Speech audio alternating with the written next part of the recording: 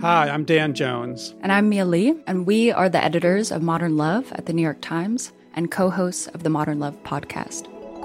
We read love stories for a living. And by love stories, we mean essays written by real people about all forms of human connection. We're talking about everything from first dates to funerals, from sibling rivalries to new love at 85. On our show, we're going to bring those stories to life. We'll hear from the writers and also from the people who are written about. Relationships are the most important things in our lives, and the people that tell us their stories are just so brave, like way braver than I think I am most of the time. Yeah. They're so honest and so vulnerable. And listening to the stories, I feel like you absorb so much wisdom and you get a sense that you're not alone. You can follow Modern Love wherever you get your podcasts, so you'll never miss an episode. We hope you'll join us. New episodes are out every Wednesday. From the New York Times, I'm Michael Barbaro. This is A Daily. From the beginning of the pandemic, there's been a lot of talk of herd immunity. Herd immunity. Herd immunity. Public health officials said that achieving herd immunity is what's going to save the country from an endemic pandemic. Would mark the end of the crisis. If you get an overwhelming majority of the people vaccinated, we can reasonably quickly get to the herd immunity that would be a blanket of protection for the country. Today, as infections fall and the country begins to fully reopen, my colleague Apoorva Mondavili on why experts now believe that achieving herd immunity may not ever happen.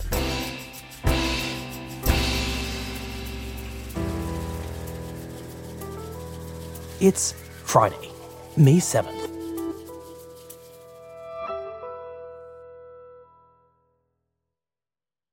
Apoorva, describe this reporting that you have been doing over the past few weeks. I had been thinking about where we are with getting to the end of the pandemic, right? We've been talking about getting to herd immunity as this percentage of population that we have to get to, this milestone beyond which the virus is going to have a lot of trouble spreading. So it was always described to us as the way out of the pandemic, as this place where we can finally show the virus the exit door and can get on with our lives. Mm-hmm.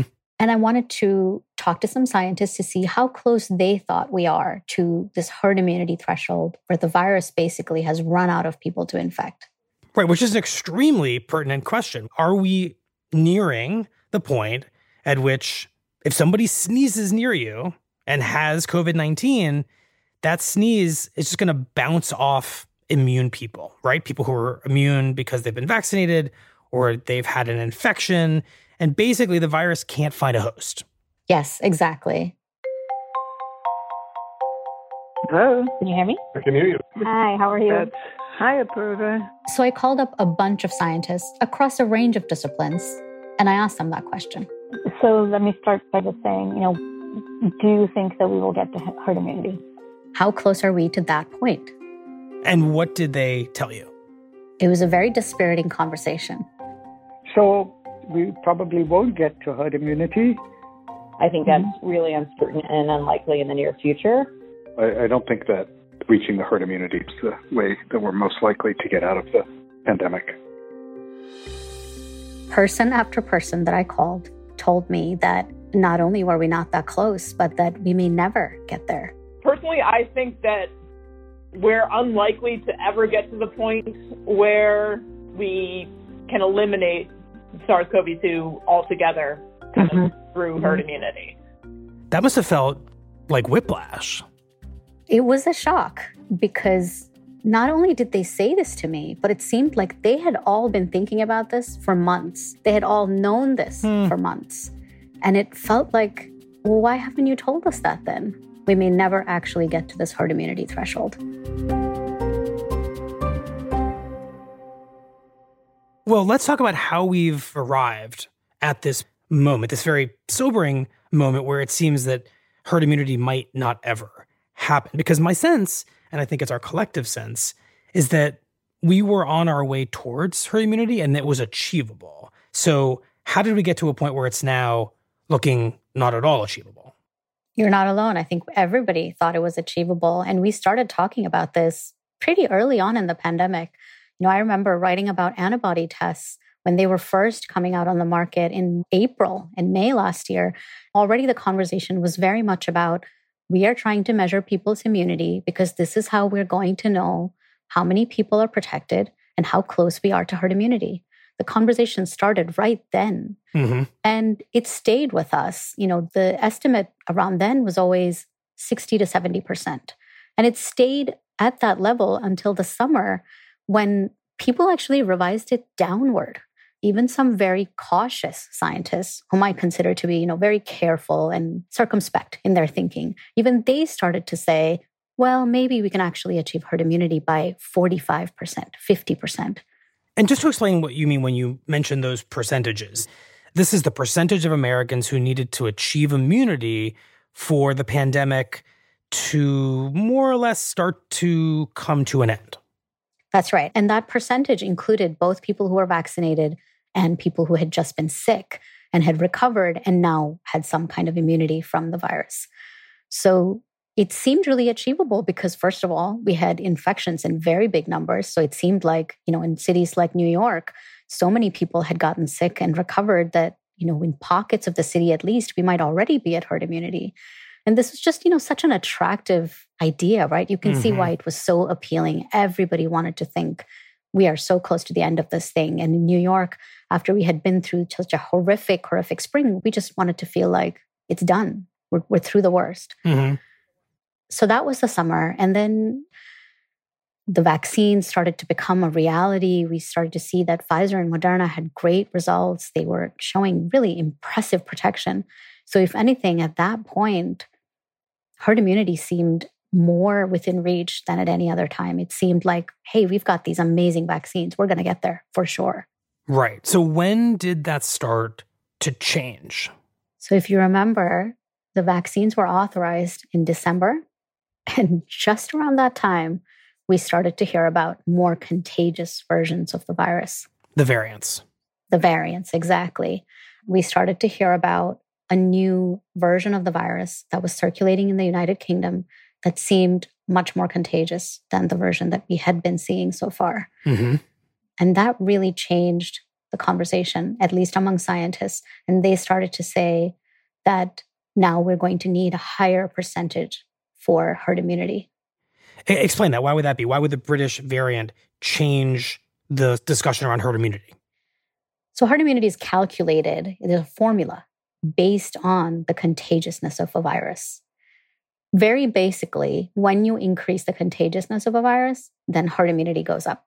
That's just the way the formula is. So now that you're looking at a more contagious version of this virus, you need not 60 or 70%, but now you need at least 80% and possibly as high as 90, maybe even 95%. Which is a very significant increase from 60 or 70% immunity in the United States. Right. So to get to that point, we would have to convince just about every American to get vaccinated. Right. So that was the case back in December. But now, lucky for us, at this very moment, the U.S. has 3 vaccines that have been granted emergency authorization and are being distributed around the country, which would seem to be allowing us to potentially reach that goal. Seem to be. But the problem is that we have a very significant proportion of the population that just doesn't seem to want the vaccine. Mm-hmm. We've seen just in the last few weeks that the rate at which we're vaccinating is falling. There are all these reports of vaccination sites that are essentially sitting empty, waiting for people to come through their doors. We're seeing states and cities get really desperate and offer all kinds of incentives just to get people to come and get vaccinated. So we should have an easy time getting to this percent, but it doesn't look like we will. How short are we falling of the level of vaccinations that would be required to reach herd immunity at this point? Well, let's just look at the level of vaccinations to begin with. According to the CDC, about 30% of the population is fully protected. And by that, I mean they've either had both doses of either the Pfizer or the Moderna vaccine, or they've had the one dose from the Johnson & Johnson. So 30% are fully protected. That's very far from where we need to be. So even if you considered that, let's say another 30% of the population has been exposed to the virus at some point and has had some protection through natural infection, we're still only at about 60%. We're nowhere near that 90 that we need. So just to summarize, Apoorva, variants of the virus make herd immunity harder to achieve in the US than it was when we started having this conversation last year. And we realized that the only way to achieve it is through exceptionally high levels of vaccination, which we are not doing. So that's how you get to these depressing conversations you're having with scientists who are suddenly telling you that it looks like that herd immunity we all talked about and we all thought we could achieve is now actually not achievable. Right. And really, if I had spent some time thinking about both those things, I should have known that what I was going to hear is that herd immunity is not achievable. If any of us could do the math that these scientists do, we should have guessed, and I should certainly have guessed. And if what you're finding is true for the United States, where there's a lot of vaccine and a lot of places to get vaccines, is it true as well for the rest of the world?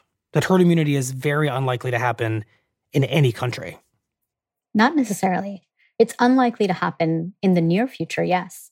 But as vaccines start to become available in other places, I think they may do much better with convincing their population to get vaccinated.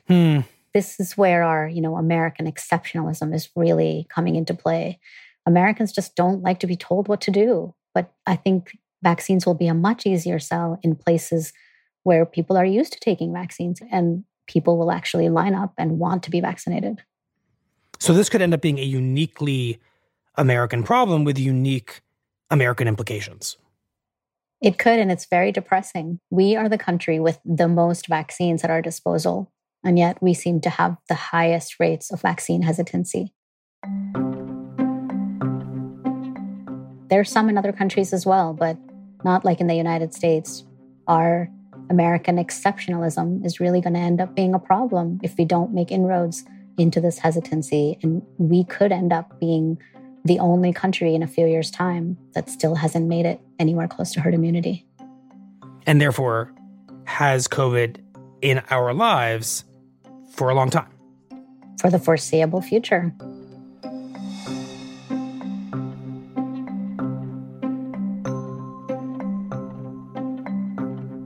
We'll be right back.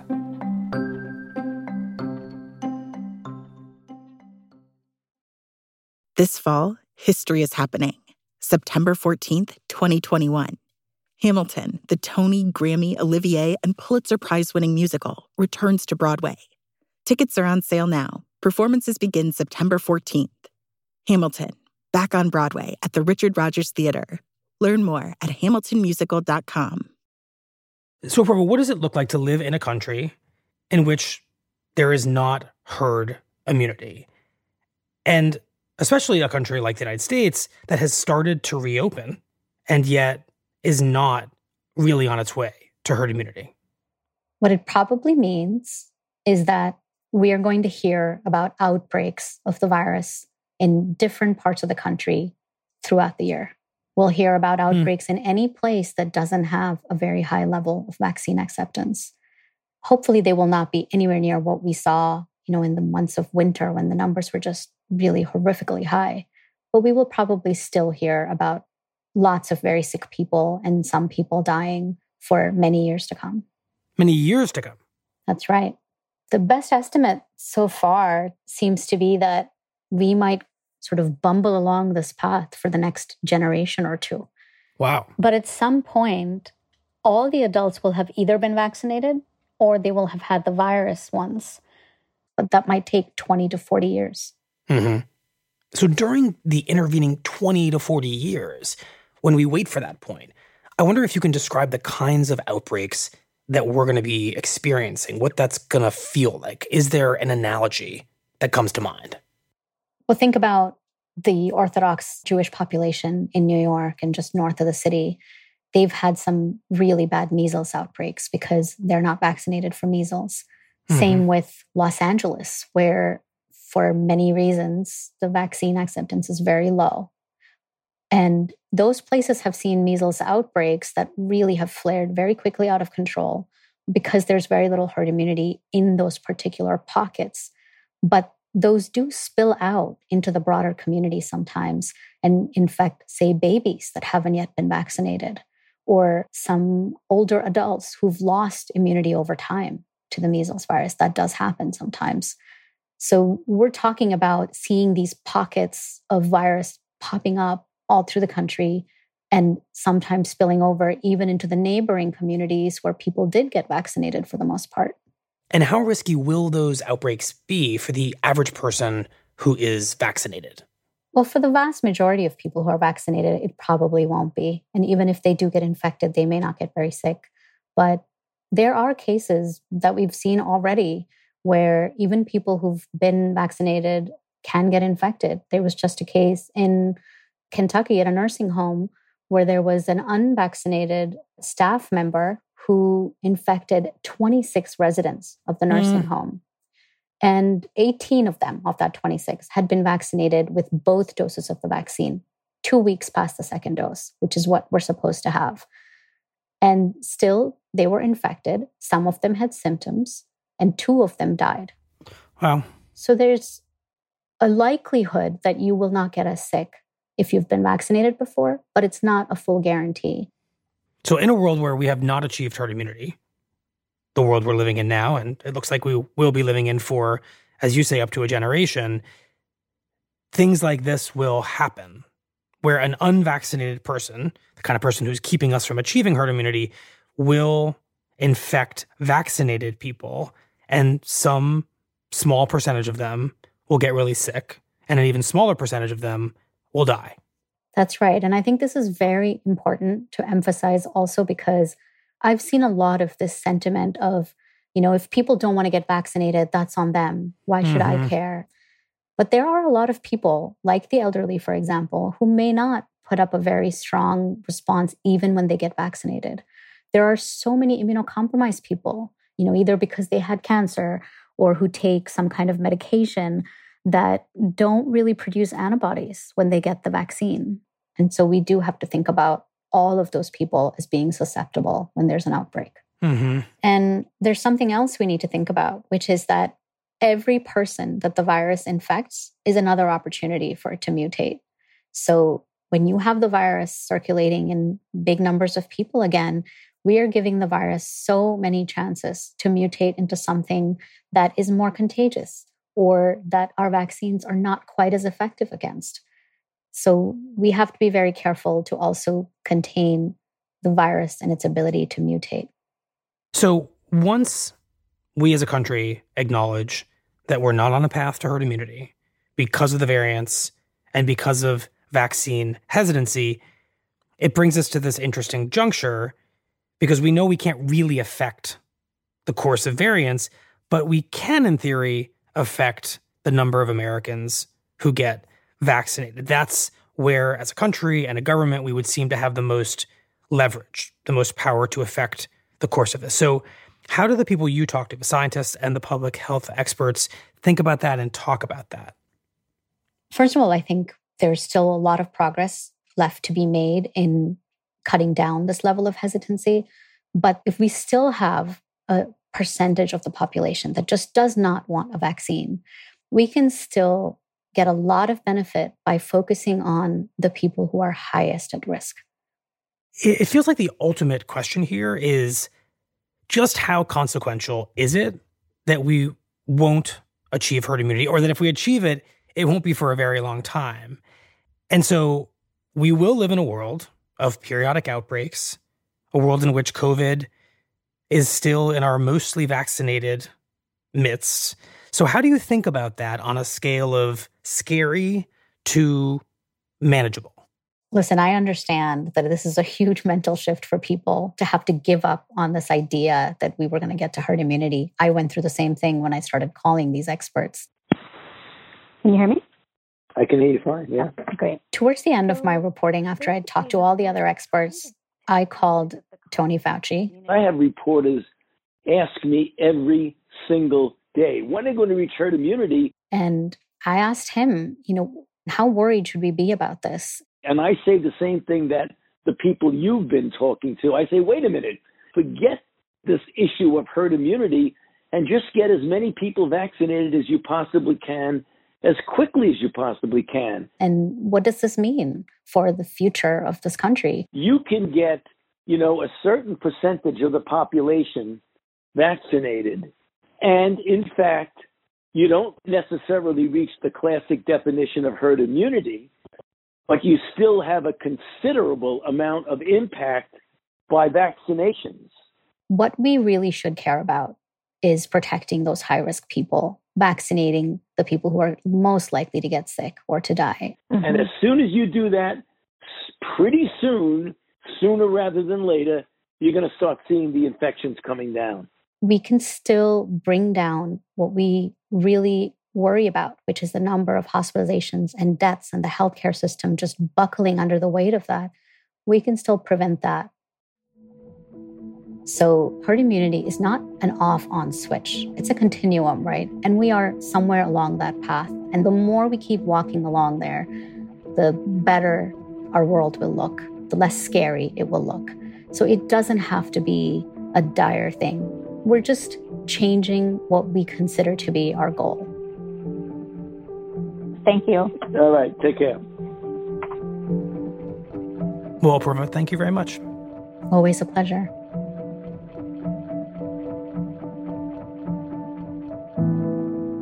On Monday's show, we'll explore the causes and impacts of vaccine hesitancy in a single town in rural Tennessee. We'll be right back.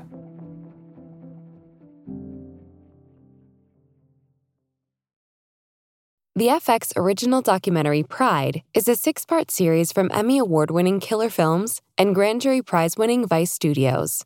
6 renowned LGBTQ+ directors explore heroic and heartbreaking stories that define us as a nation, chronicling the struggle for LGBTQ+ civil rights in America from the 1950s through the 2000s. FX's Pride is a special 2-week event starting Friday, May 14th on FX. Streaming next day FX on Hulu.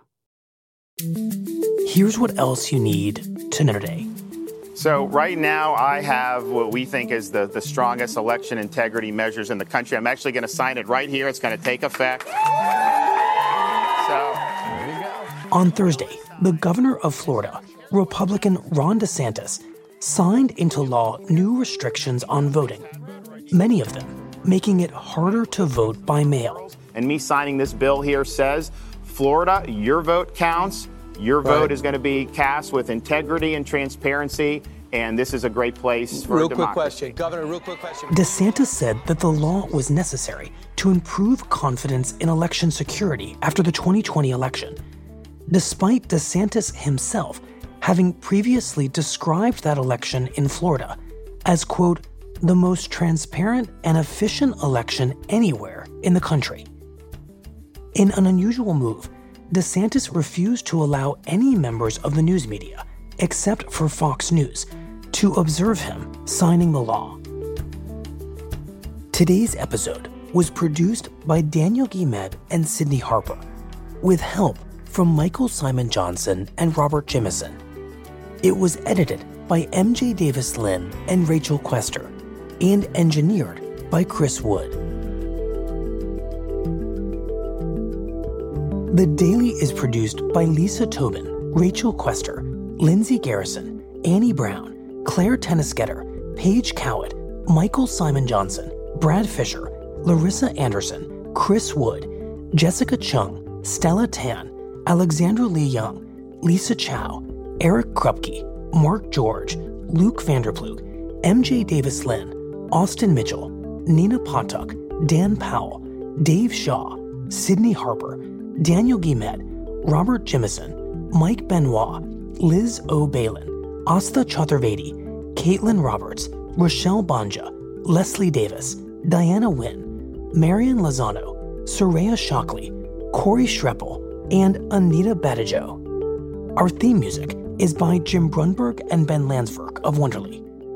Special thanks to Sam Dolnick, Theo Balcom, Cliff Levy, Lauren Jackson, Julia Simon, Mahima Chablani, Nora Keller, Sophia Milan, Des Ibuqua, Erica Futterman, and Wendy Dorr. And welcome to the world, Tobin Asher Barbaro. That's it for the Daily. I'm Michael Barbaro. See you on Monday.